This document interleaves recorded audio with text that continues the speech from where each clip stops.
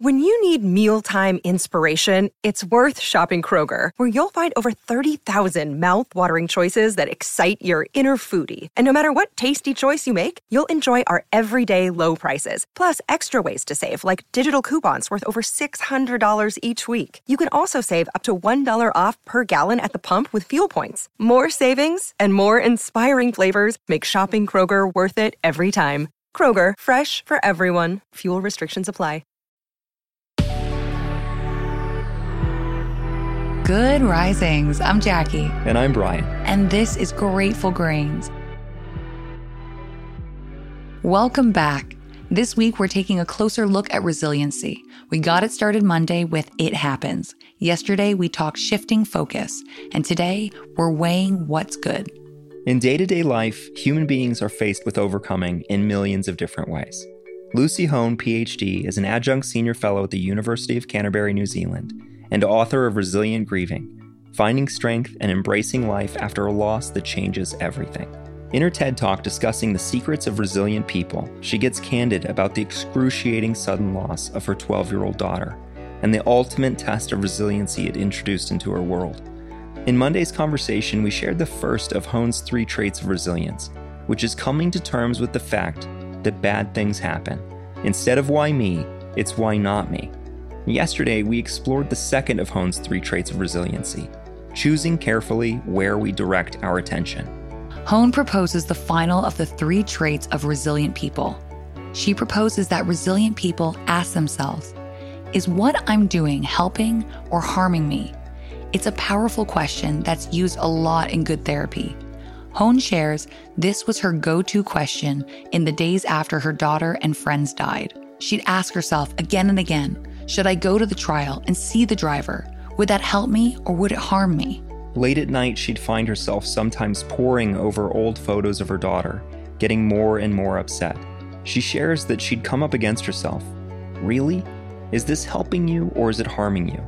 Put away the photos, go to bed for the night, and be kind to yourself. This question can be applied to so many different contexts in life. Is the way we're thinking and acting helping us or harming us? Hone goes on to propose that this kind of thinking works well beyond loss. We can consider the same question when we're dealing with any kind of adversity, in a bid to get a promotion, or to pass an exam, or to recover from a heart attack. Hone shares that she writes a lot about resilience, and over the years, this one strategy has prompted more positive feedback than any other. She gets scores of letters and emails from all over the world from people saying what a huge impact it's had on their lives.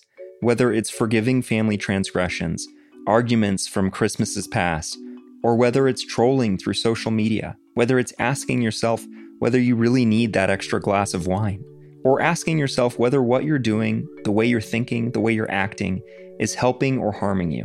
It puts you back in the driver's seat. It gives you some control over your decision making. Hone notes that resilience isn't some fixed trait.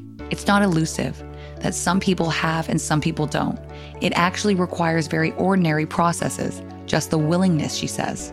I think we all have moments in life where our life path splits and the journey we thought we were going down veers off to some terrible direction that we never anticipated, and we certainly didn't want. It happened to me, she reminds.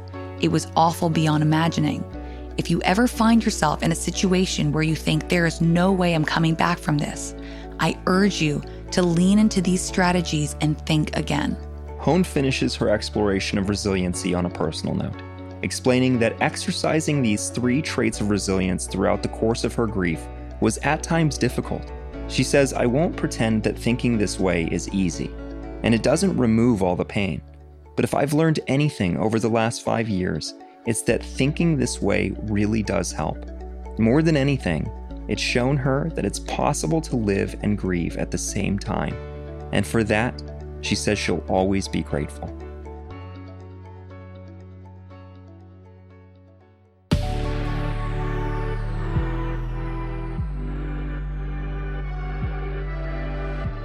Thanks so much for joining us on Grateful Grains. You can find us on Instagram at Good Risings, or you can find me at B McMuffin. And you can find me at JacquelineMWood_1. We'll be back again tomorrow for day 4 of our week on becoming resilient. Until then, remember, A better tomorrow starts with today.